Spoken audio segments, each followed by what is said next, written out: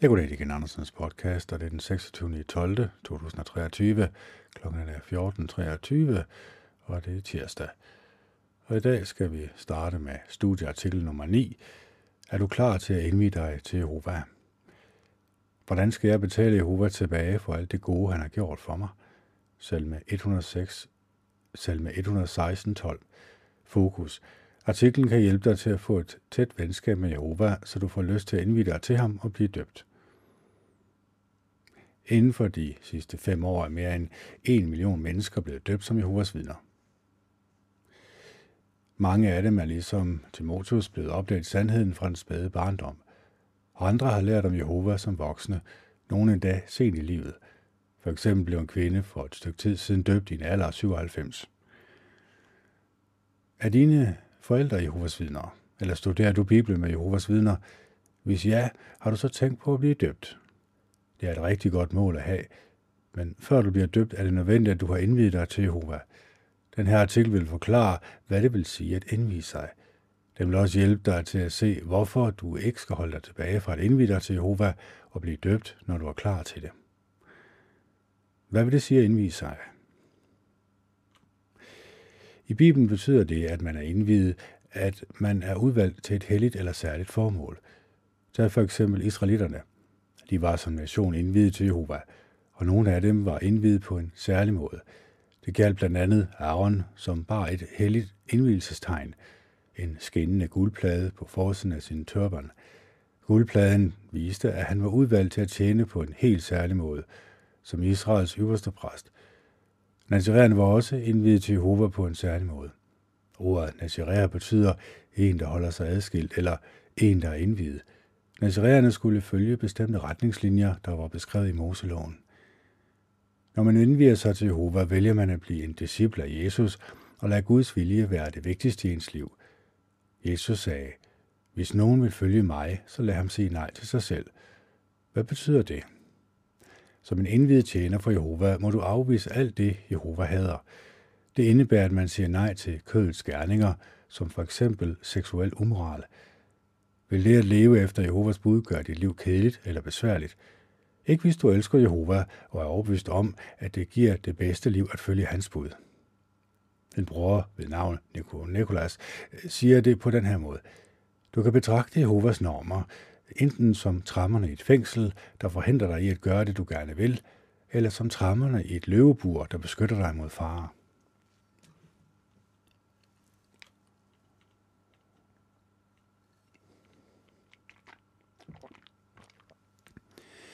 Hvordan indvier man sig til Jehova? Man lover i en bøn, at man kun vil tilbede ham, og at det vigtigste i ens liv vil være at gøre det, han ønsker.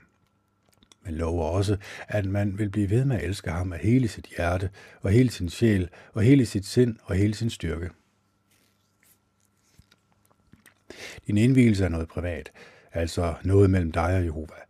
Dåben er derimod noget offentligt, og den viser andre, at du allerede har indviet dig. Din indvielse er et alvorligt løfte, og dit mål må være at leve op til det, og det forventer Jehova også, du gør. Hvorfor indvie sig til Jehova? Den vigtigste grund til at indvie sig til Jehova er, at man elsker ham. Men din kærlighed skal ikke bare være baseret på følelser. Den må også bygge på nøjagtig kundskab og åndelig indsigt. Altså det, du har lært om Jehova, der har fået din kærlighed til ham til at vokse. Dit studie af Bibelen har overbevist dig om 1. At Jehova er virkelig, 2. At Bibelen er inspireret af ham, og 3. At han bruger sin organisation til at gennemføre sin vilje. De, der indvier sig, bør kende de grundlæggende sandheder og leve efter de krav, Jehova har nedskrevet i sit ord. De gør, hvad de kan for at fortælle andre om det, de lærer, alt efter deres omstændigheder. Deres kærlighed til Jehova er vokset, og deres ønske er kun at tilbede ham. Passer det på dig? Så vil det være din kærlighed til Jehova, der motiverer dig til at indvie dig og blive døbt. Det vil ikke være noget, du gør, fordi du ønsker at glæde den, der studerer med dig, eller dine forældre, eller bare fordi dine venner gør det. Når du tænker over alt det, Jehova har gjort for dig, vil du blive taknemmelig og få lyst til at indvie dig til ham. Læs salme 116:12-14. Hvordan skal jeg betale Jehova tilbage for alt det gode, han har gjort for mig? Jeg vil løfte frelsens bæger og jeg vil påkalde Jehovas navn. Jeg vil indfri mine løfter til Jehova for øjnene af hele hans folk. I Bibelen står der, at enhver god og fuldkommen gave kommer fra Jehova. Den største af de gaver er det offer, han har bragt gennem sin søn Jesus. Tænk over, hvor fantastisk en gave det er. På grund af løsesummen kan du få et nært venskab med Jehova og få mulighed for at komme til at leve evigt.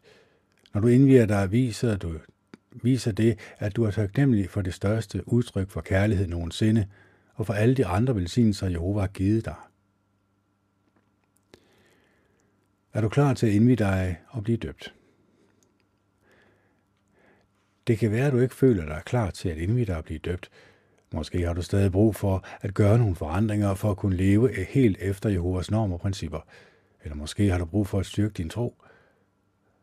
Der er forskel fra person til person, hvor hurtigt man vokser åndeligt, og der er ikke en bestemt alder for, hvornår man er klar til at blive døbt. Det er vigtigt at finde ud af, hvad man selv skal arbejde på, og så gøre det, man kan, uden at sammenligne sig med andre. Måske kommer du frem til, at du er klar til at indvie dig til Jehova, men det er alligevel godt at have det som et mål. Bed Jehova om hjælp til at gøre de nødvendige forandringer. Du kan være sikker på, at han vil høre dine bønner og besvare dem. Til unge, hvis forældre er Jehovas vidner. Er du ung og tjener dine forældre Jehova, så vil det være godt for dig at læse serien i 3 dele på JW.org, der hedder Unge spørger, skal jeg lade mig døbe. Du vil også kunne få meget ud at læse studieartiklerne i Vagttårnet for marts 2016, der har titlerne Er du klar til at blive døbt? Og hvordan kan du forberede dig til dåb? Det kan gavne dig både nu og i fremtiden at bruge tid på at studere de artikler. Hvorfor nogen holder sig tilbage? Nogle, der egentlig er klar til at indvie sig og blive døbt, holder sig tilbage. Det kan være, de tænker, hvad hvis jeg efter min dåb kommer til at gøre noget forkert og bliver udelukket? Hvis det er noget, du er bange for, så vær sikker på, at Jehova vil give dig al den hjælp og støtte, du har brug for, så du kan leve på en måde, der er ham værdig, og glæde ham i alt, hvad du gør. Han vil også give dig styrken til at gøre det rigtige. Det har han allerede gjort for mange andre. Det er en af grundene til, at det er forholdsvis få, der bliver udelukket af menigheden. Jehova giver sit folk det, der skal til, for at de kan være trofaste. Vi bliver alle sammen udsat for fristelser til at gøre noget forkert, men om du giver efter for dem, er dit valg. Det er dig selv, der styrer, hvordan du lever dit liv. Selvom nogen påstår det modsatte, kan du lære at styre dine impulser, så når det sker, at du føler dig fristet til at gøre noget forkert, kan du vælge at lade være. Hvad vil hjælpe dig til at gøre det rigtige? Bed hver dag. Sørg for at have et godt personligt studie. Kom til møderne. Vær med i forkyndelsen. Når du bliver ved med at gøre det, vil det give dig styrke til at være trofast og leve op til dit løfte til Jehova. Og husk, at Jehova altid vil hjælpe dig.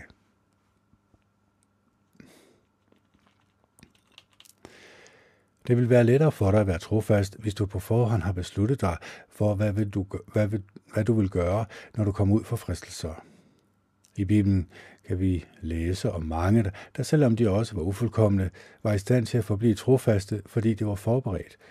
Så for eksempel Josef. Igen og igen blev han udsat for pres fra Potifars hustru, fordi hun gerne ville i seng med ham.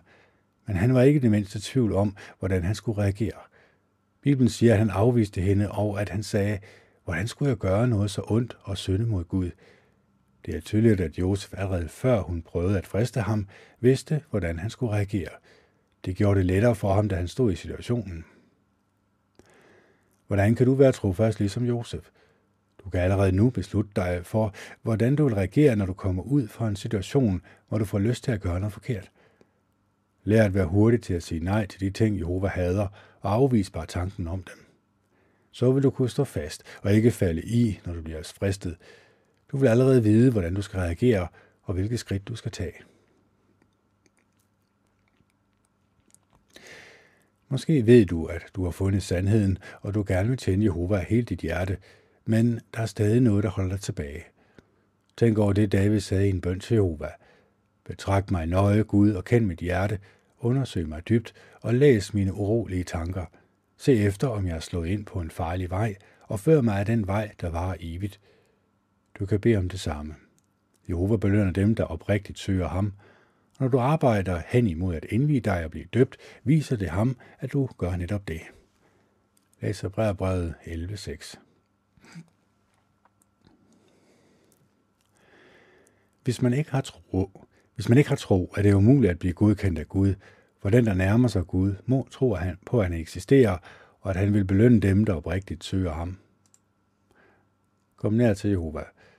Jesus sagde, at hans disciple vil blive draget af Jehova. Læs Johannes 6:44.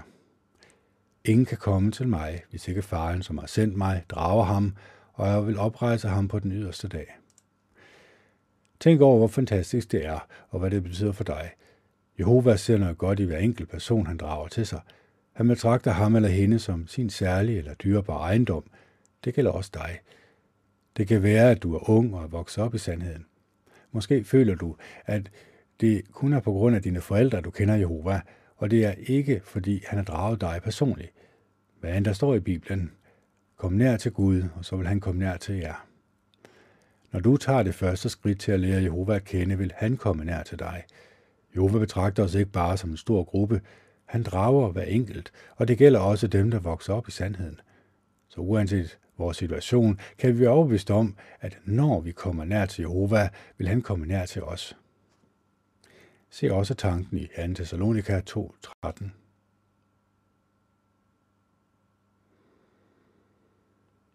Men vi må altid takke Gud for jer, brødre, I som elsker Jehova, for lige fra begyndelsen har Gud udvalgt jer til frelse.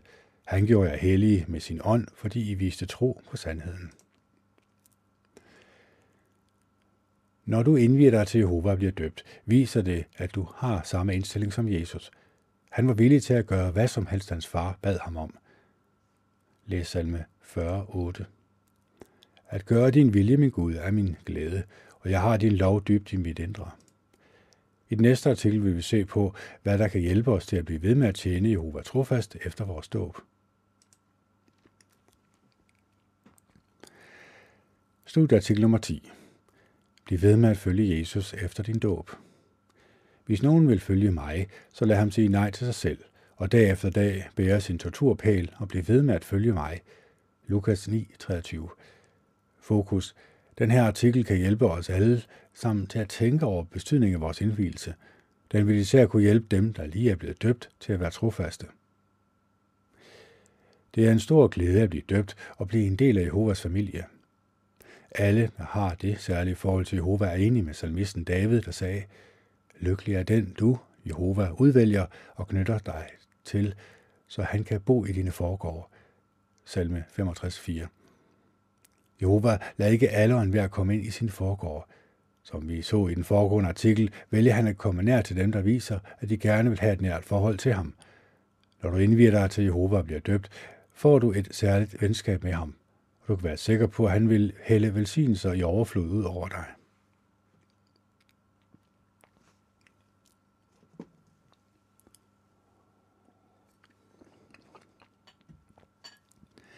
Dåben er selvfølgelig bare begyndelsen på dit liv som en tjener for Jehova. Efter du er blevet døbt, vil du gøre dit bedste for at leve op til dit løfte til Jehova, også når du kommer ud for fristelser eller trosprøver. Læs Prædikeren 5:4 og 5. Når du aflægger et løfte til Gud, skal du ikke tøve med at holde det, for han synes ikke om dem, der er tankeløse. Det, du lover, skal du holde. Det er bedre, at du ikke lover noget, end at du lover noget uden at holde det. Som en af Jesu disciple vil du gøre alt, hvad du kan, for at efterligne ham og holde alt, hvad han har befalet os. Det vil den her artikel hjælpe dig til. Bliv ved med at følge Jesus, når du møder prøver og fristelser. Efter din dåb vil dit liv ikke være problemfrit. Faktisk gjorde Jesus det tydeligt, at hans disciple ville bære en torturpæl, og det ville de gøre dag efter dag. Læs Lukas 9:23. Henvendt til alle, sagde han nu. Hvis nogen vil følge mig, så lad ham sige nej til sig selv, og dag efter dag bære sin torturpæl og blive ved med at følge mig.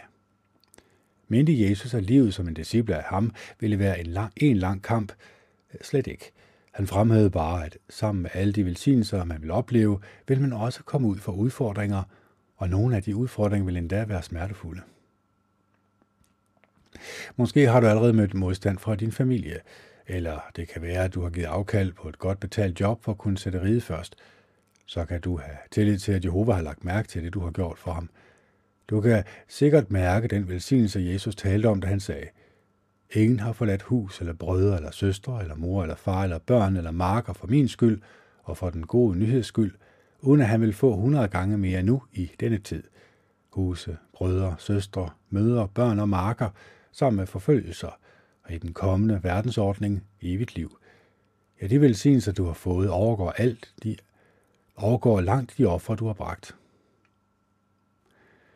Også efter din dåb må du kæmpe mod det fysiske begær. Du vil jo stadig være en ufuldkommen efterkommer af Adam. Nogle gange har du det måske ligesom apostlen Paulus skrev. Det menneske, jeg er inderst inde, elsker jo Guds lov, men i min krop er der en anden lov. Den fører krig mod den lov, jeg har i sindet, og den tager mig til fange, så jeg ikke kan slippe fri af syndens lov i min krop. Måske kan din kamp mod ufuldkommenheden endda gøre dig ked af det og modløs. Men det at meditere over det løfte, du gav Jehova, da du indvidede dig til ham, vil styrke din beslutning om at modstå fristelser, og det vil faktisk være med til at gøre dit liv mere enklere. Hvordan det? Når du indvider dig til Jehova, opgiver du retten til at bestemme over dig selv. Det betyder, at du siger nej til personlige ønsker og ambitioner, der vil gøre Jehova ked af det. Så når du for eksempel kommer ud for en fristelse, behøver du ikke at overveje, hvad du skal gøre. Du har allerede besluttet det. Du vil være trofast mod Jehova og blive ved med at gøre det, der glæder ham. På den måde vil du efterligne Job. Da han stod i en meget svær situation, sagde han beslutsom, jeg vil blive ved med at være trofast. Det at tænke over din indvielse til Jehova vil give dig styrke til at modstå enhver fristelse. Vil du for eksempel begynde at flytte med en andens ægtefælle? Selvfølgelig ikke. Det har du allerede sagt nej til. Du har allerede lovet Jehova, at du aldrig kunne finde på at gøre sådan noget. Og når du ikke lader upassende følelser udvikle sig og slå rod, vil du heller ikke senere skulle kæmpe med at fjerne dem. Du vil holde dig fra de ondes vej. Hvad hvis du bliver tilbudt et job, der gør, at du ikke kan komme fast til møderne? Du er ikke i tvivl om, hvad du vil gøre.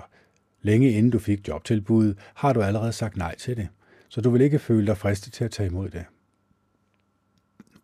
Og det gør også, at du slipper for at skulle prøve at få en dårlig beslutning til at passe ind i dit liv som tjener for Jehova. Når du mediterer over, hvor besluttet Jesus var på at glæde sin far, vil det hjælpe dig til hurtigt og resolut at afvise alt, hvad der kan skade dit forhold til ham, du har indviet dig til. Prøver og fristelser giver dig faktisk mulighed for at vise, hvor besluttet du er på at blive ved med at følge Jesus, og du kan være sikker på, at Jehova vil hjælpe dig. Bibelen siger, Gud er trofast. Han vil ikke tillade, at I bliver fristet mere, end I kan klare, men når I bliver fristet, vil han skabe en udvej, så I kan holde ud. Hvordan du kan blive ved med at følge Jesus. Jesus tjente Jehova helhjertet og holdt sig nær til ham i bøn. Og ligesom Jesus må du blive ved med at gøre noget for at få et nærmere forhold til Jehova. Bibelen siger, uanset hvor langt vi er kommet, så lad os gå stødt fremad og fortsætte i samme spor. Måske hører du en gang imellem om brødre og søstre, der har besluttet at udvide deres tjeneste for Jehova. Det kan være, at de har gennemgået skolen for kristne forkyndere, eller er flyttet til et sted med større behov. Hvis du kan sætte dig sådan et mål, må du endelig gøre det. Jehovas folk er altid på udkig efter at gøre mere tjeneste for ham. Men hvad, hvis du lige nu ikke har mulighed for det?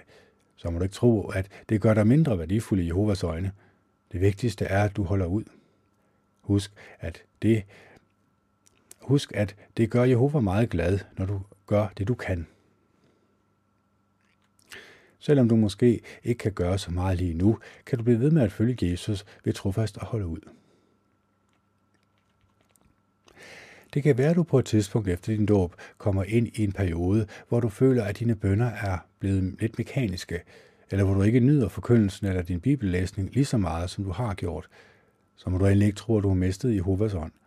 Du er ufuldkommen, og du kan komme ind i en dårlig periode. Hvis du kan mærke, at din glæde er begyndt at aftage, så tænk på Paulus' eksempel. Han gjorde alt, hvad han kunne for at efterligne Jesus, men han var klar over, at hans motivation nogle gange ikke ville være lige så stærk. Læs 1. Korintherbrev 9, 16 og 17. At jeg forkynder den gode nyhed, giver mig ikke grund til at rose mig, for det er noget, jeg er nødt til. Jeg ved mig, hvis jeg ikke forkynder den gode nyhed.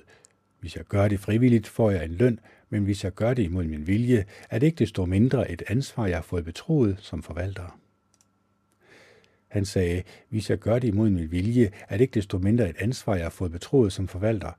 Med andre ord, uanset hvordan Paulus havde det, var han besluttet på at gøre sit bedste i tjenesten for Jehova. Du må også være besluttet på at holde dig nær til Jehova, uanset hvordan du har det. Lad dig ikke styre dine følelser, når du skal træffe beslutninger. Hvis du bliver ved med at gøre det rigtige, vil dine følelser måske med tiden ændre sig, og du vil få det bedre. Indtil da vil en god åndelig rutine hjælpe dig til at blive ved med at følge Jesus, og din udholdenhed vil også opmuntre dine trosfæller. Bliv ved med at løbe.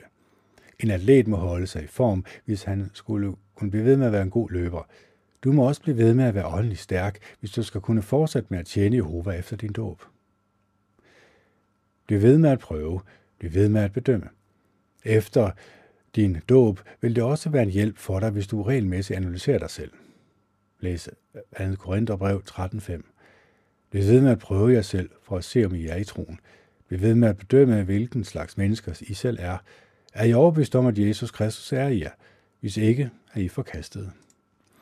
En gang imellem må du tage et kig på dit liv og dine vaner og se, hvordan det går med at bede til Gud hver dag.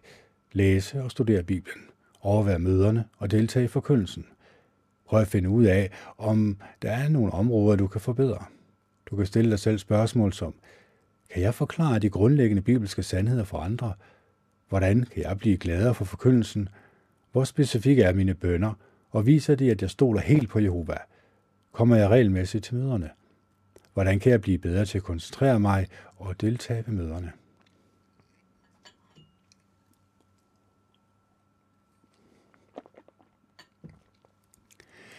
Det vil også være godt for dig ærligt at analysere dig selv, når det kommer til dine svagheder. En bror ved navn Robert fortæller en oplevelse, der illustrerer, hvor vigtigt det er. Da jeg var omkring 20 år, havde jeg et deltidsarbejde. En dag efter arbejde var en kollega, der spurgte, om jeg gerne ville med hende hjem. Hun sagde, at vi ville være alene, og der var ingen tvivl om, hvad hun indikerede. I begyndelsen kom jeg med nogle dårlige undskyldninger, men til sidst sagde jeg nej og forklarede hvorfor. Robert modstod fristelsen, og det var virkelig godt. Men senere, da han kiggede tilbage, indså han, at han kunne have håndteret situationen bedre. Han indrømmer, jeg afviste ikke hendes tilbud lige så resolut og hurtigt, som Josef afviste Potifars hustru. Faktisk var jeg overrasket over, hvor svært det var for mig at sige nej. Episoden hjalp mig til at se, at jeg var nødt til at styrke mit venskab med Jehova. Du kan måske også have gavn af at analysere dig selv, ligesom Robert gjorde. Selvom du modstod en fristelse, så spørg dig selv, hvor lang tid tog det mig at få sagt nej?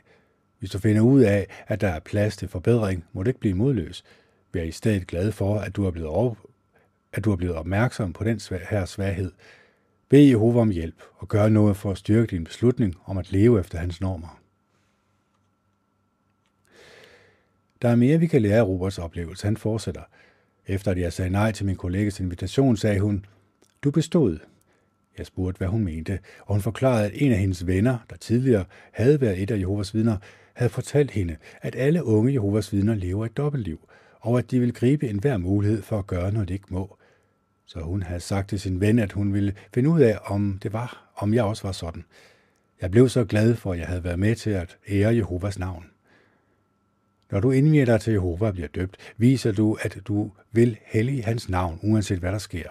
Og du kan være sikker på, at Jehova ved, hvilken prøvelse du kommer ud for, og ser det, når du modstår fristelser. Han vil belønne dig for din trofasthed, og du kan have tillid til, at han ved hjælp af sin hellige ånd vil give dig styrke til at holde dig nær til ham. Med hans hjælp vil du kunne blive ved med at følge Jesus efter din dåb. En artikelserie, der kan hjælpe dig. Er du ung, og er dine forældre Jehovas vidner, så vil det være godt for dig at studere artikelserien i 2 dele på JW.org, der hedder Unge spørger, hvad skal jeg gøre efter min dåb? Første del tilskynder dig til at arbejde på at styrke dit venskab med Jehova. Anden del vil hjælpe dig til at være trofast, når du kommer ud for prøver og fristelser. Studieartikel nummer 11. Lad ikke skuffelser slå dig ud. For mit navns skyld er du blevet ved, uden at give op. Åbenbaring 2:3. Fokus. Vi kan holde ud i vores tjeneste for Jehova, selvom vi oplever noget, der skuffer os. Det er en stor gave at høre til Jehovas organisation i de her kaotiske sidste dage. Jehova sørger for, at vi har en stærk åndelig familie, vi kan holde os til, mens forholdene i verden bare bliver værre og værre. Han hjælper os også til at have tættere familierelationer, og han giver os den indsigt og visdom, vi har brug for at have indre fred. Men hvis vi skal kunne blive ved med at tjene Jehova trofast, kræver det, at vi gør en bevidst indsats. Hvorfor? Fordi vi måske indimellem bliver såret over noget andre gør eller siger. Vores egne ufuldkommenheder kan også gå os på, især hvis vi begår de samme fejl igen og igen. Det er vigtigt, at vi ikke giver op. 1. Hvis en trosfælle sårer os. 2. Hvis vores ægtefælle skuffer os. Og 3. Hvis vi bliver skuffet over os selv. Lad os se på de 3 punkter og på, hvad vi kan lære af nogen fra Bibelen, der stod i lignende situationer. Hold ud, hvis en trosfælle sårer dig. Udfordringen. Det kan være, at nogle af vores trosfæller har personlighedstrakter i til os.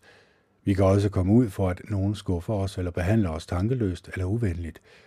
De ældste kan også begå fejl. Den slags kan få nogen til at tvivle på, at det er Guds organisation. I stedet for at blive ved med at tjene Jehova skulder ved skulder, sammen med deres brødre og søstre, trækker nogen sig væk fra dem, der har såret dem, eller stopper måske helt med at komme til møderne. Men er det klogt? Lad os se, hvad vi kan lære af en person fra Bibelen, der kommer ud for lignende udfordringer. Eksempel fra Bibelen. Paulus vidste udmærket godt, at hans brødre og søstre var ufuldkomne. For eksempel kom han ud for, at nogle i menigheden fejlbedømte ham kort tid efter, han blev en kristen. Senere var der nogen, der bagtalte ham. Paulus var også vidne til, at en bror med stor ansvar tog en dårlig beslutning, der kunne have fået andre til at trække sig væk fra Jehova. Og en af dem, Paulus arbejdede nært sammen med, nemlig Markus, skuffede ham dybt.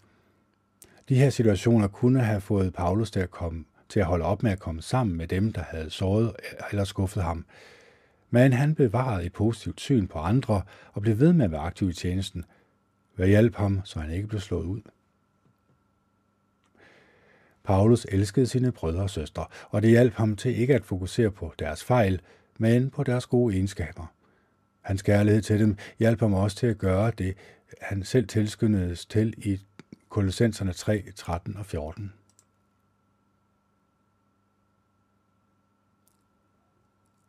Bliv ved med at bære over med hinanden og at tilgive hinanden villigt, selv hvis I har en grund til at klage over hinanden. Ligesom Jehova villigt har tilgivet jer, skal I også tilgive andre. Og foruden alt dette skal I føre jer kærlighed, for kærligheden er et fuldkomment bånd, der binder jer sammen. Lad os se på, hvordan han reagerede over for Markus. Selvom Markus forlod Paulus på hans første missionsrejse, blev Paulus ikke ved med at være vred på ham. Da Paulus senere skrev et varmt brev til menigheden i Kolossæ, roste han Markus og sagde, at han var en værdifuld medarbejder, der var til stor trøst for ham. Og mens han var i fængsel i Rom, ønskede han specifikt, at Markus skulle komme og hjælpe ham. Det er altså helt tydeligt, at Paulus tilgav sine brødre og søstre og holdt sig nær til dem. Hvordan kan vi efterligne ham? Hvad vi kan lære. Jehova siger, at vi skal blive ved med at elske vores brødre og søstre. Læs 1. Johannes 4:7. Mine elskede venner, lad os blive ved med at elske hinanden, for kærligheden kommer fra Gud, og enhver, der elsker, er blevet født som barn af Gud og kender Gud. Hvis en ikke lige behandler os, sådan som man kunne forvente af en, der tjener Jehova, må vi gå ud fra, at han faktisk gerne vil gøre det rigtige, og bare komme til at handle tankeløst. Jehova elsker sine trofaste tjenere på trods af alle deres fejl. Han opgiver os ikke, når vi gør noget forkert, og han bliver heller ikke ved med at være vred. Vi er meget taknemmelige for, at Jehova tilgiver os, og vi må efterligne ham ved at tilgive hinanden.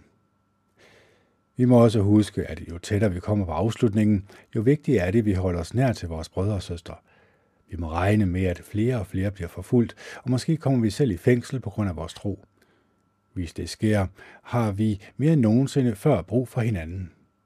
En ældste fra Spanien, der hedder Josef, fortæller, hvordan det var, da han og nogle brødre sad i fængsel på grund af deres neutrale standpunkt.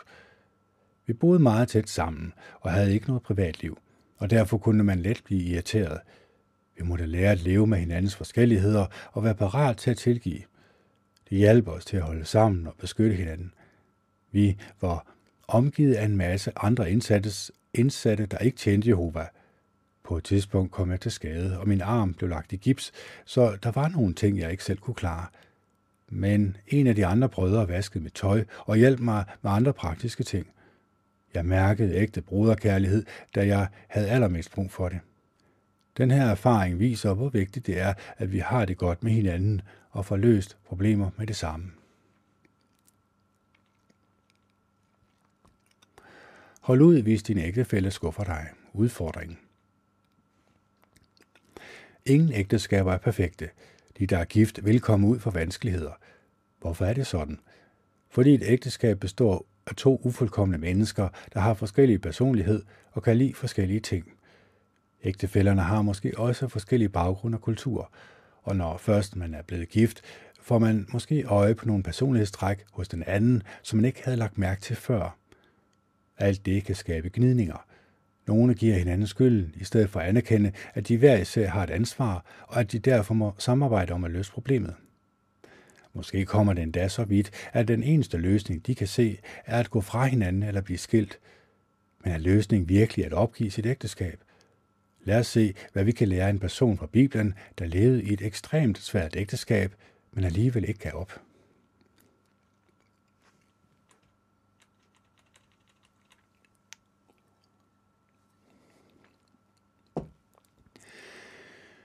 Eksempel fra Bibelen.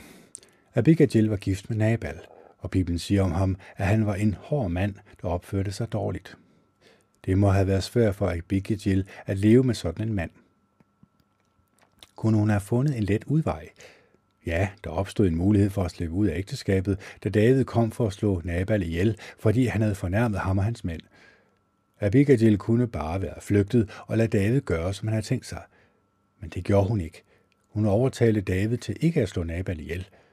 Hvad fik hende til at reagere på den måde? Abigail elskede Jehova og havde respekt for hans normer for ægteskabet. Hun har uden tvivl vidst, hvad Gud sagde til Adam og Eva, da han indstiftede det første ægteskab. Og derfor vidste hun, at Jehova betragtede ægteskabet som helligt. Hun ville gerne glæde Jehova, og det motiverede hende til at gøre alt, hvad hun kunne for at redde sin husstand, derunder sin mand. Hun handlede hurtigt for at forhindre David i at slå Nabal ihjel, og hun var også parat til at sige undskyld for noget, hun slet ikke havde gjort. Der er ingen tvivl om, at Jehova elskede denne modige og uselviske kvinde. Hvad kan gifte mænd og kvinder i dag lære af Abigails eksempel? Hvad vi kan lære? Jehova siger, at de, der er gift, skal respektere ægteskabsordningen og blive sammen, selv hvis deres ægtefælle er svært at leve sammen med. Det må glæde Jehova meget, når han ser ægtepar arbejde målrettet på at løse problemer og vise hinanden uselvisk kærlighed og respekt. Læs Efeserne 5:33.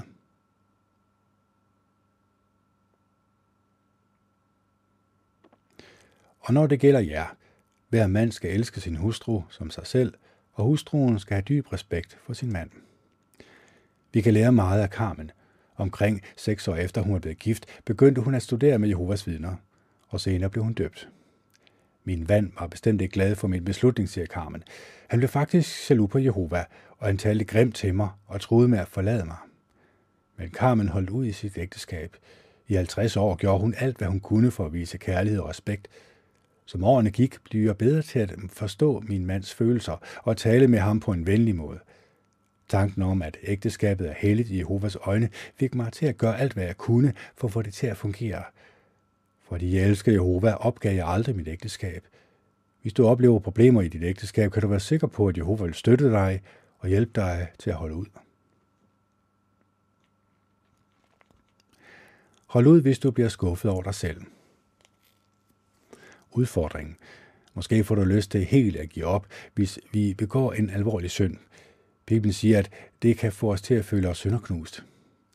En bror, der hedder Robert, havde i mange år arbejdet målrettet på at blive menighedstjener, men så begik han en alvorlig synd, og det gik op for ham, at han havde svigtet Jehova. Min samvittighed ramte mig med voldsom kraft, siger han. Jeg havde det forfærdeligt. Jeg hulkede og bad til Jehova. Jeg tænkte, at Jehova nok aldrig ville lytte til mig igen. Hvorfor skulle han det? Jeg havde jo svigtet ham. Hvis vi begår en synd, kan vi også have lyst til helt at opgive os selv, fordi vores sønderknuste hjerte tror, at Jehova har opgivet os. Hvis du har det sådan, kan det være en trøst at se på en person fra Bibelen, der blev ved med at tjene Jehova, selvom han havde begået en alvorlig synd. Eksempel fra Bibelen. Natten før Jesus blev henrettet, begik Peter en række fejl, der endte med den værste synd i hans liv. Det begyndte med, at han var lidt for selvsikker, og påstod, at han i hvert fald ville være trofast, selv hvis de andre apostle svigtede Jesus. Da de kom ud i Getsemane have, kunne Peter ikke holde sig vågen, men faldt i søvn flere gange. Senere flygtede han, da en bevæbnet flok kom for at arrestere Jesus. Til sidst nægtede Peter 3 gange at kende Jesus, og han sværgede endda på, at han talte sandt. Hvordan reagerede han, da det gik op for ham, hvor alvorlig en synd han havde begået? Han brød sammen og græd voldsomt, og var sikkert ødelagt af skyldfølelse. Det er ikke svært at forestille sig, hvor knust Peter må have været, da hans ven Jesus blev henrettet nogle timer senere. Han må have følt sig helt værdiløs. Peter holdt ud og blev ved med at tjene Jehova, og det var der flere grunde til. Han isolerede sig ikke, men tog hen til sine åndelige brødre, der uden tvivl har trøstet ham. Og da Jesus blev oprejst, viste han sig for Peter helt sikker for at opmuntre ham. Senere sagde Jesus til sin ven, at han ville få større ansvar, uden overhovedet at han nævnte det, Peter havde gjort. Peter vidste udmærket, at han begået en alvorlig synd, men han betragtede ikke sig selv som fuldstændig håbløs. Hvorfor ikke? Fordi han var sikker på, at Jesus ikke betragtede ham som håbløs og ikke havde opgivet ham. Og Peters åndelige brødre blev ved med at støtte ham. Hvad kan vi lære af Peters eksempel? Hvad vi kan lære? Jehova ønsker, at vi skal være helt overbevist om, at han elsker os og er parat til at tilgive os. Læs salme 86:5. Du, Jehova, er god og er villig til at tilgive. Du strømmer over med loyal kærlighed til alle, der kalder på dig. Og Romerne 8, 38-39. Jeg er nemlig overbevist om, at hverken døden eller livet, hverken engle eller regeringer, hverken noget nuværende eller noget kommende, hverken magter eller højde eller dybde eller noget andet skabt, vil kunne skille os fra Guds kærlighed, som kommer til udtryk gennem Kristus Jesus, vores Herre. Når vi gør noget forkert, får vi dårlig samvittighed. Det er normalt og helt på sin plads, men det skal ikke få os til at tænke, at Jehova ikke kan elske os og ikke vil tilgive os. Noget, der er vigtigt, er, at vi hurtigt får hjælp.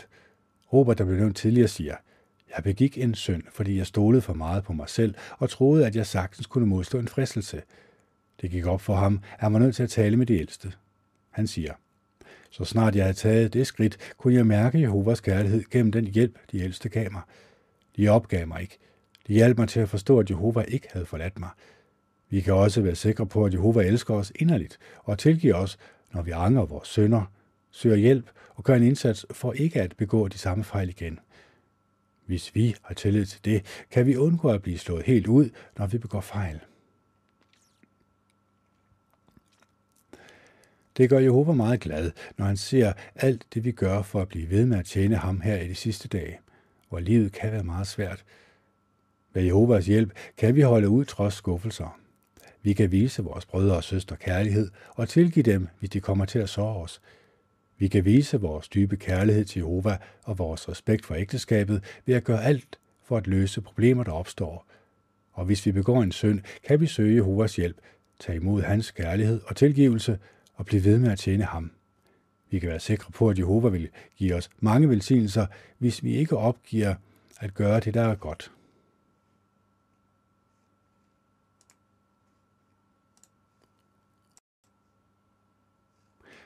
Studieartikel nummer 12. Hold dig fra mørket, bliv i lyset. Der var en gang, hvor I levede i mørket, men nu er I i lyset. Efeserne 5:8. Fokus. Hvad kan vi lære af billedet med mørke og lys, som Paulus bruger i Efeserne kapitel 5? Mens Paulus sad i arresthus i Rom, ville han gerne gøre noget for at opmuntre sine brødre og søstre. Han kunne jo ikke besøge dem, så han skrev breve. Et af brevene var til de kristne i Efesos, og det skrev han i år 60 eller 61. Næsten 10 år tidligere havde Paulus tilbragt et godt stykke tid i Efesos, hvor han forkyndte og underviste i den gode nyhed. Han elskede sine brødre og søstre meget højt, og ville gerne hjælpe dem til at blive ved med at være trofaste mod Jehova. Men hvorfor skrev han til salvede kristne om mørke og lys, og hvad kan vi i dag lære af det, Paulus skrev? Det vil vi se på i den her artikel. Fra mørket ud i lyset. Paulus skrev til de kristne i Efesos. Der var en gang, hvor I levede i mørke, men nu er I i lyset. Paulus brugte det her billede med mørke og lys for at beskrive to modpoler. Men hvorfor sagde Paulus, at efeserne engang levede i mørke? Religiøst mørke. Før dem, Paulus skrev til, lærte sandheden at kende og blev kristne, havde de været slaver af falsk religiøse idéer og overtro. I Efesos lå det berømte Artemis-tempel, der bliver betragtet som et af antikkens 7 underværker. Hele byen var gennemsyret af afgudstyrkelse. Mange tjente styrtende på at lave og sælge små udgaver af Artemis-templet. Derudover var indbyggerne i Efesos kendt for at udøve magi. Moralsk mørke. Efesos var berygtet for indbyggernes skamløse opførsel og deres accept af umoralsk sex. Overalt i byen hørte man vulgært sprog, og skuespillerne i teaterne og i de religiøse højtider handlede ofte om sex. Mange af indbyggerne havde mistet alt moralsk sans, et udtryk, der bogstaveligt betyder, at de var holdt op med at føle smerte. Før efeserne lærte, hvad der var rigtigt og hvad der var forkert, kunne de slet ikke mærke deres samvittighed, og vidste ikke, at de skulle stå til ansvar for Jehova. Derfor kunne Paulus skrive, at de befandt sig i mentalt mørke og var fremmede for det liv, der er forbundet med Gud. Men det var ikke alle i Efesos, der blev ved med at leve i mørke. Paulus skrev til de kristne, at de nu var i lyset, fordi de tilhører Herren. De havde taget imod sandheden fra Guds ord, der blev som et lys, der ledte dem i deres liv. De havde forladt deres gamle måde at leve på, deres falsk religiøse skikke og deres umoralske livsstil. De var begyndt at efterligne Gud og at tilbede ham. Før vi lærte sandheden at kende, var vi også i religiøst og moralsk mørke. Nogle af os fejrede falske religiøse højtider, og nogle levede på en umoralsk måde. Men da vi lærte Jehova at kende og fandt ud af, hvad der var rigtigt og forkert, kæmpede vi og gjorde forandringer. Vi begyndte at leve på en måde, han synes om, og det har hjulpet os på mange måder og givet os et godt liv. Men vi må stadig kæmpe.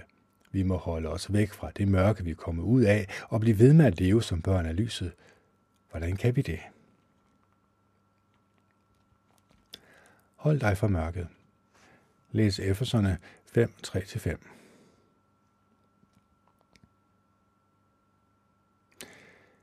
Seksuel umoral, urenhed og begærlighed af enhver art er noget, der slet ikke bør nævnes hos jer, for det hører ikke hjemme blandt mennesker, der er hellige. Hold jer også fra skamløs opførsel, tåbelig snak og sjofle vittigheder, ting som slet ikke er passende. I skal hellere sige Gud tak. I ved jo, og I forstår fuldt ud, at ingen, der lever umoralsk, eller er uren eller begærlig, hvilket svarer til at dyrke afguder, har nogen andel i Kristus og Guds rige. Hvis eferne skulle kunne holde sig fra det moralske mørke, måtte de gå langt uden om alt det, Jehova hader. Det gjaldt selvfølgelig seksuelt umoralske handlinger, men også sjofelsnak. Paulus mindede dem om, at det var nødvendigt for dem at holde sig fra den slags, hvis de skulle have nogen andel i Kristus og Guds rige. I dag må vi også kæmpe en kamp for ikke igen at blive fanget af de nedbrydende handlinger, der hører til mørket. Mange eksempler har vist, at jo mere man ser på, lytter til eller taler om urene og umoralske ting, jo større risiko er der også for, at man kommer til at gøre de ting. I et land var der en flok brødre og søstre, der var med i den samme chatgruppe på et socialt medie. Til at starte med handlede samtalerne mest om Jehova og om sandheden. Men lidt efter lidt tog det en forkert drejning. Nu begyndte de ofte at handle om sex. Flere indrømmede senere, at de urene samtaler påvirkede dem og førte dem til at gøre noget seksuelt umoralsk.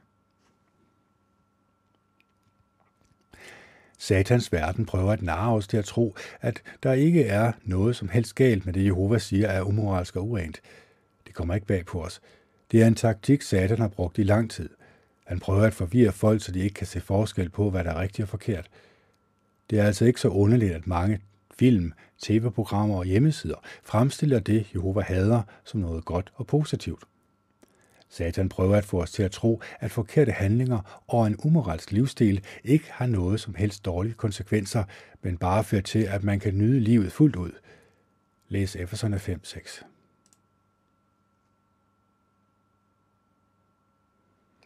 Lad ingen føre jer bag lyset med tomme ord, for på grund af de ting, jeg har nævnt, kommer Guds vrede over de ulydige. Satan er interesseret i, at vi bruger tid sammen med nogen, der gør det sværere for os at holde os til Jehovas normer. Det var derfor, Paulus sagde til Efeserne, I skal ikke have noget med dem at gøre. Det vil sige med dem, der gør det, der er forkert i Jehovas øjne. Vi må huske, at vi ikke kun bliver påvirket af de mennesker, vi er sammen med ansigt til ansigt, men også af dem, vi kommunikerer med eller følger på de sociale medier. Vi har altså en ekstra ting, vi skal være opmærksom på i forhold til Efeserne. Angela, der bor i Asien, fandt ud af, hvor farlige sociale medier kan være. Hun fortæller, det kan være en fælde. Det kan lidt efter lidt fuldstændig ændre ens måde at tænke på. Jeg er nået til et punkt, hvor det slet ikke gik mig på, at jeg havde venner, der var ligeglade med Bibelens principper. Til sidst begyndte jeg endda at tænke, at det var helt okay at leve på en måde, Jehova ikke synes om. Angela havde brug for at gøre nogle forandringer, og heldigvis hjalp nogle kærlige, omsorgsfulde ældste hende. Hun siger, nu fylder jeg mine tanker med åndelige ting, i stedet for med det, der er på de sociale medier. Vi kæmper for ikke at blive påvirket af verdens syn på moral, for vi ved, hvad der er rigtigt og forkert. Men det vil alligevel være godt at spørge os selv. Passer jeg på, at jeg ikke er unødvendigt meget sammen med kollegaer, klassekammerater eller andre, der ikke respekterer Jehovas normer? Står jeg modigt op for Jehovas normer, selv hvis nogen skulle kalde mig intolerant, fordi jeg gør det? Som 2. Timotheus 2:20-22 viser, må vi også tænke os godt om med hensyn til, hvem i menigheden vi vælger at bruge tid sammen med. Vi må huske, at det ikke er alle, der har en god indflydelse på os, og som hjælper os til at være trofast mod Jehova. Lev som børn af lyset. Paulus opfordrede ikke kun de kristne i Efesos til at holde sig langt væk fra mørket, men også til at blive ved med at leve som børn af lyset. Læs Efeserne 5, 7-9. Derfor skal I ikke have noget med dem at gøre. Der var en gang, hvor I levede i mørke, men nu er I i lyset, fordi I tilhører Herren. I skal derfor blive ved med at leve som børn af lyset, for lysets frugt består af alt slags godhed, for uden retfærdighed og sandhed. Hvad betyder det? Enkelt sagt betyder det, at vi altid skal opføre os som sande kristne. Noget, der kan hjælpe os til at gøre det, er flittigt at læse og studere Bibelen og vores bibelske publikationer. Det er særlig vigtigt, at vi studerer om Jesus og lægger mærke til hans måde at være på, og det han underviste andre i, for han er verdens lys. Vi har også brug for hjælp fra Guds hellige ånd, hvis vi skal kunne blive ved med at opføre os som børn af lyset. Hvorfor? Fordi det bestemt ikke er let at være moralsk ren midt i en umoralsk verden. Hellige ånd kan hjælpe os til ikke at blive påvirket af verdens filosofier og synspunkter, der går imod Jehovas måde at tænke på. Hellige ånd kan også hjælpe os til at udvikle nogle positive egenskaber, som for eksempel godhed og retfærdighed. En ting, vi kan gøre for Hellig ånd, er ganske enkelt at bede om den.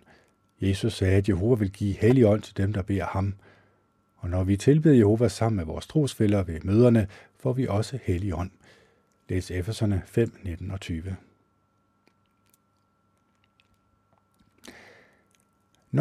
Når I taler sammen, skal I opmuntre hinanden med salmer, lovprisning til Gud og åndelige sange.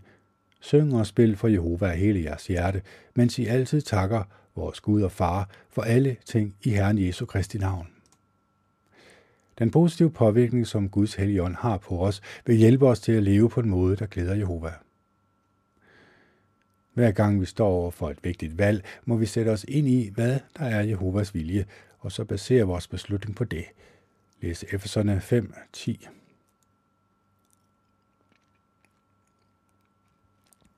Bliv ved med at forsikre jer om, at det I gør er noget Herren kan godkende. Og 17. I betragtning af det skal I holde op med at opføre jer ufornuftige. Prøv hele tiden at forstå, hvad der er Jehovas vilje. Når vi leder efter principper fra Bibelen, der passer på vores situation, prøver vi i virkeligheden at se tingene fra Jehovas perspektiv. Og når vi så følger hans principper, vil der være større sandsynlighed for, at vi tager en god beslutning. Paulus opfordrede også de kristne i Efesos til at bruge deres tid klogt. Læs Efeserne 5, 15 og 16. Af den grund må I passe omhyggeligt på, hvordan I lever, at det ikke er som uvise, men som vise mennesker. Brug jeres tid klogt, for dagene er onde.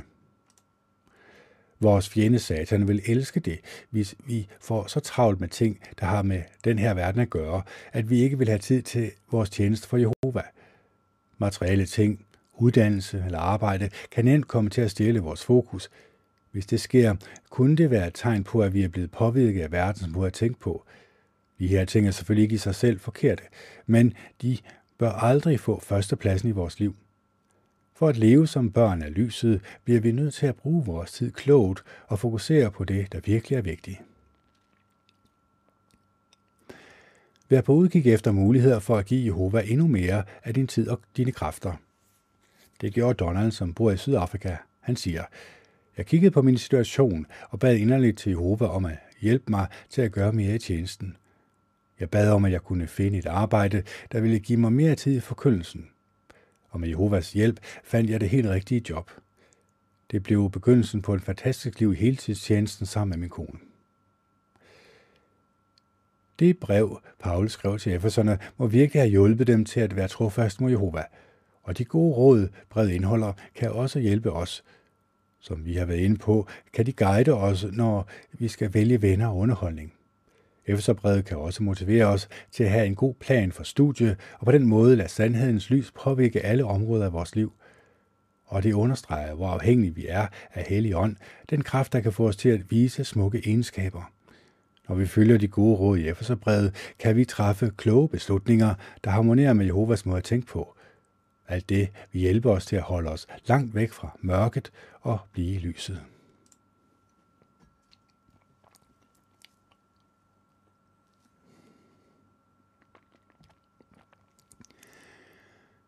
Studie artikel nummer 13. Bliv overbevist om, at du er godkendt af Jehova. Fokus. Hvad du kan gøre, hvis du tvivler på, at Jehova godkender dig. Jeg har godkendt dig, Lukas 3:22. Det er meget opmuntrende at vide, at Jehova godkender sit folk som gruppe betragtet. Bibelen siger, Jehova er glad for sit folk. Men nogle kan have det så svært, at de begynder at tvivle på, om Jehova kan godkende dem. Flere af Jehovas tjenere, trofaste tjenere på Bibelens tid, kæmpede også nogle gange med den slags tanker. Bibelen viser tydeligt, at ufuldkomne mennesker kan blive godkendt af Jehova. Hvad skal der til? Vi må tro på Jesus og blive døbt. På den måde viser vi offentligt, at vi har angret vores synder og har lovet at bruge vores liv på at gøre Jehovas vilje. Jehova er meget glad, når vi tager de skridt for at blive venner med ham. Når vi gør vores bedste for at leve op til vores indvielsesløfte, kan vi være sikre på, at Jehova godkender os og betragter os som sine nære venner. Hvordan kan det så være, at nogle af os indimellem tvivler på, at Jehova elsker os og er tilfreds med os? Hvordan viser Jehova, at han godkender os? Og hvordan kan vi overbevise os selv om, at Jehova er tilfreds med os? Hvorfor nogen føler, at Jehova ikke kan godkende dem? En del af os har kæmpet med lav selvværd, siden vi var børn. En bror, der hedder Adrian, siger, jeg har aldrig følt, at jeg var noget værd. Jeg kan huske, at jeg som lille bad til Jehova om, at min familie måtte komme med i den nye verden. Men jeg troede ikke, at jeg selv var god nok til det.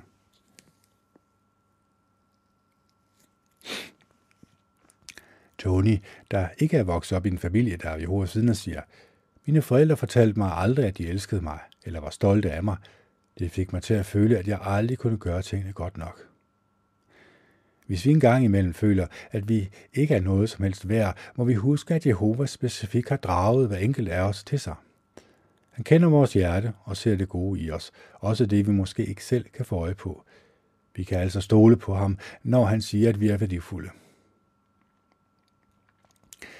Før vi lærte sandhed at kende, har nogen af os måske gjort noget, der gør, at vi stadig har skyldfølelse. Selv nogen, der har tjent Jehova trofast i mange år, har måske nogle svagheder, de kæmper med, og føler, at de aldrig får bugt med. Har du det også sådan? Føler du nogle gange, at Jehova ikke kan tilgive dig? Så kan det være en trøst for dig at vide, at mange andre Jehovas trofaste tjenere har kæmpet med lignende følelser. For eksempel havde apostlen Paulus det elendigt, når han tænkte på sine fejl. Han havde selvfølgelig angret sine synder og var blevet døbt, men alligevel omtalte han sig selv som den ringeste af apostlene og som den største synder. Vores kærlige far har lovet at tilgive os, hvis vi angrer, og hvis vi er oprigtigt kede af det, vi har gjort, må vi også stole på, at Jehova lever op til sit løfte og har tilgivet os. Vi vil alle sammen gerne give Jehova så meget som muligt, men nogle føler, at de aldrig gør nok, og at Jehova derfor ikke er tilfreds med dem. En søster, der hedder Amanda, siger, jeg kommer lidt til at tænke, at for at give Jehova mit bedste, skal jeg hele tiden gøre mere. Jeg forventer ofte mere af mig selv, end jeg rent faktisk kan give. Når jeg så ikke lever op til mine egne forventninger, går jeg ud fra, at Jehova er lige så skuffet over mig, som jeg selv er. Hvordan kan vi komme af med følelsen af, at vi aldrig kan gøre nok? Husk, at Jehova ikke er urimelig. Han forventer aldrig mere af os, end vi kan klare. Han glæder sig over det, vi gør for ham, når bare vi gør vores bedste. Tænk over, hvad vi kan lære af nogen, der tjente Jehova af hele deres hjerte, for eksempel Paulus. Han gav virkelig af sig selv i mange år. Han rejste tusindvis af kilometer og oprettede flere menigheder. Men mistede han Jehovas godkendelse, da hans omstændigheder ændrede sig, og han ikke kunne gøre lige så meget som før? Nej, han fortsatte med at gøre alt, hvad han kunne, og Jehova velsignede ham for det. Vores omstændigheder og hvad vi kan give til Jehova kan også ændre sig. Men det, der betyder noget, er, hvorfor vi gør det, vi gør. Lad os se på nogle af de måder, Jehova viser, at han er tilfreds med det, vi gør, og godkender os. Hvordan viser Jehova, at han godkender dig? Gennem Bibelen. Jehova kan godt lide at give udtryk for sine varme følelser over for sine venner og forsikre dem om, at han godkender dem. 2 steder i Bibelen kan vi læse, at Jehova direkte sagde til Jesus, at han elskede og godkendte ham. Vil du gerne høre Jehova sige det samme til dig? Vi kommer selvfølgelig ikke til at høre Jehovas stemme direkte, men han taler til os gennem Bibelen. Det er som om vi hører Jehova sige, at han godkender os, når vi læser Jesus ord i evangelierne. Læs Johannes 16:27. Faren selv holder nemlig af jer, fordi I har holdt af mig og har fået tro på, at jeg er kommet som repræsentant for Gud. Jesus var et fuldkomment spejlbillede af sin far, så når vi læser, at Jesus gav udtryk for, at han elskede og godkendte sine ufuldkomne, men trofaste disciple, kan vi forestille os, at Jehova siger det samme til os. Gennem det, han gør for os. Jehova vil gerne hjælpe os, for eksempel ved at sørge for, at vi har det, vi har brug for materielt. Jehova tillader måske, at vi oplever noget meget svært, ligesom det var tilfældet med Job. Prøvelser kommer ikke, fordi Jehova ikke længere godkender os. Faktisk giver de os mulighed for at vise, hvor dyb vores kærlighed til Jehova er, og hvor meget vi stoler på ham. Læs Jakob 1:12. Lykkelig er den mand, der ikke giver op, når han udsættes for prøvelser. For når han er blevet godkendt, vil han få livets krone, som Jehova har lovet dem, der bliver ved med at elske ham. Og midt i den svære tid vil vi tydeligt kunne mærke Jehovas kærlighed og se, hvordan han hjælper os til at holde ud. Tænk over, hvad en bror i Asien, der hedder Dimitri, oplevede. Han mistede sit job og var arbejdsløs i flere måneder. Han besluttede sig for at bruge mere tid i forkyndelsen og på den måde vise tillid til Jehova. Men månederne gik, og han kunne stadig ikke finde et arbejde. På et tidspunkt blev han syg og endte med at blive sengeliggende. Han følte ikke længere, at han var en god ægtemand og far, og begyndte at tvivle på, at Jehova stadig var med ham og godkendte ham. Men en aften skrev hans datter fra ordene fra Esajas 30:15 på et stykke papir. I vil få styrke ved at holde jer i ro og vise tillid. Hun kom hen til hans seng med det og sagde, far, når du har det dårligt, så tænk på det her vers. Det gik op for Dimitri, at Jehova hele tiden havde sørget for familien, så de havde mad, tøj og et sted at bo. Det, jeg skulle gøre, var bare at holde mig i ro og blive ved med at vise tillid til Jehova, siger han. Hvis du lige nu er i en situation, der minder om Dimitri, kan du være sikker på, at Jehova har omsorg for dig og vil hjælpe dig til at holde ud. gennem vores trosfæller. Jehova bruger vores brødre og søstre til at fortælle os, at han elsker og godkender os. Det kan for eksempel være, at han motiverer nogen til at sige noget opmuntrende til os på det helt rigtige tidspunkt. Det oplevede en søster fra Asien i en periode, hvor hun kæmpede med mange ting. Hun havde mistet sit arbejde og var blevet meget syg. Så begik hendes mand en alvorlig synd og kunne ikke fortsætte som ældste. Jeg kunne ikke forstå, hvorfor alt det her skete for mig, siger hun. Jeg var bange for, at jeg måske havde gjort et eller andet forkert og havde mistet Jehovas godkendelse.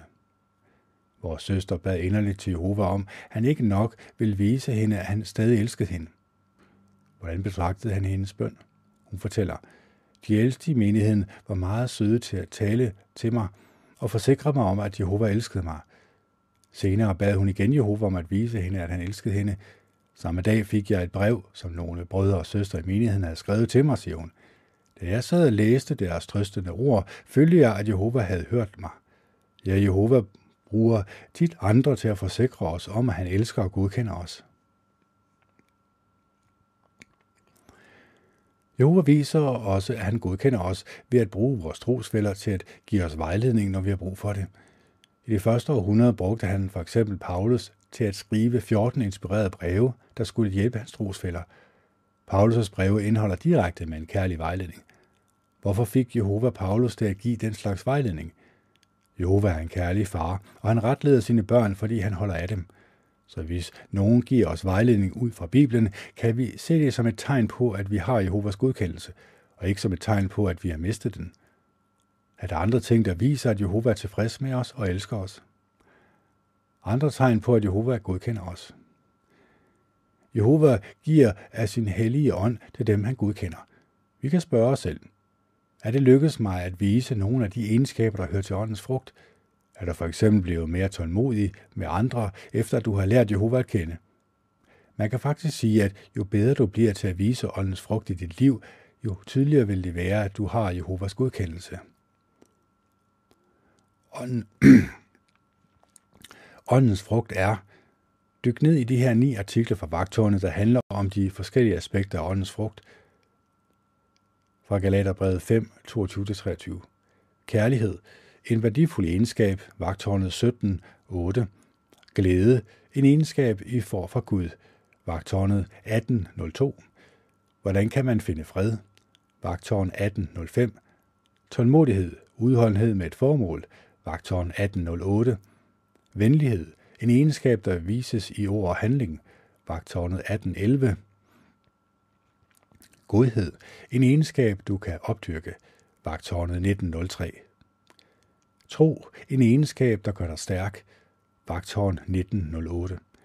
Mildhed, en egenskab, der gavner os, vagttårn 2005.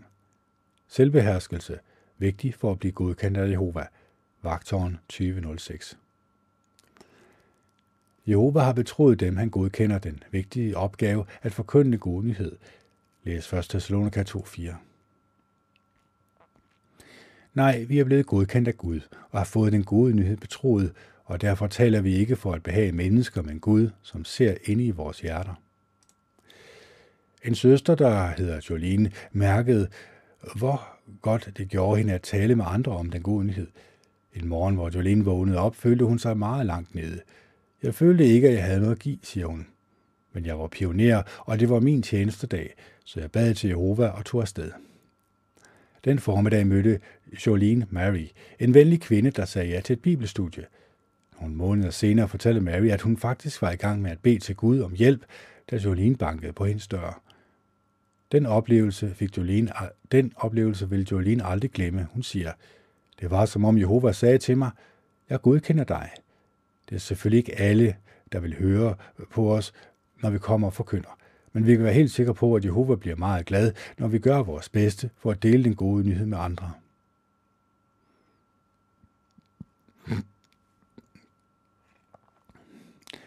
Jehova lader dem, han godkender, få gavn af løsesummen. Men hvad så, hvis man bliver ved med at have følelsen af, at Jehova ikke godkender en, selvom man tror på løsesummen og er døbt?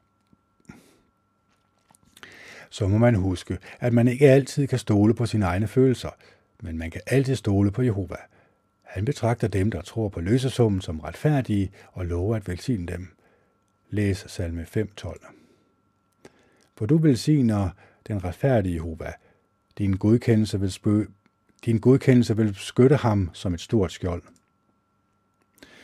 En søster, der hedder Vicky, mediterede over det offer, Jehova havde bragt, og det gjorde en stor forskel for hende. Efter at have tænkt dybt over løsesummen, kom hun til den her konklusion. Jehova havde været tålmodig med mig i meget lang tid. Alligevel havde jeg faktisk sagt til ham, din kærlighed er ikke stor nok til at omfatte mig. Din søns offer er ikke stor nok til at dække mine synder. Da hun mediterede over den gave, som løsesummen er, begyndte hun at føle, at Jehova elskede hende. Vi vil også komme til at føle os elsket af Jehova og mærke, at han godkender os, hvis vi tænker dybt over løsesummen. Selvom vi virkelig prøver at følge de forslag, vi har fået i den her artikel, kan det godt være, at vi indimellem alligevel mister modet og tvivler på, at vi har Jehovas godkendelse. Hvis det sker for dig, så husk, at han godkender dem, der bliver ved med at elske ham. Bliv derfor ved med at styrke dit venskab med Jehova og at være på udkig efter, hvordan han viser, at han godkender dig. Du kan stole på, at Jehova ikke er langt væk fra en eneste af os. Så skal vi have et bibelsk udtryk. Tilgivelse før løsesummen blev bragt. Vi kan kun blive tilgivet for vores synder på grund af den løsesum, Jesus betalte med sit blod. Men Bibelen siger, at Gud i sin overbærenhed tilgav synder, der var blevet begået i fortiden. Det vil sige, før Jesus gav sit liv. Hvordan kunne Jehova gøre det, uden at gå på kompromis med sine normer for retfærdighed? I Jehovas øjne var løsesummen så godt som betalt i det øjeblik, han besluttede at sørge for et afkom, der skulle redde trofaste mennesker. Gud havde fuldstændig tillid til, at hans eneste fødte søn, når tiden var inde til det, ville være villig til at ofre sit liv. Mens Jesus var på jorden som Guds repræsentant, havde han myndighed til at tilgive synder, før løsesummen var blevet betalt. Det gjorde han ved at bruge værdien af sit fremtidige offer til gavn for mennesker, der havde tro. Så det er kennet Andersen, der signer off. Det er den 26.12.2023. Klokken er 15.35, og det er tirsdag. Hej.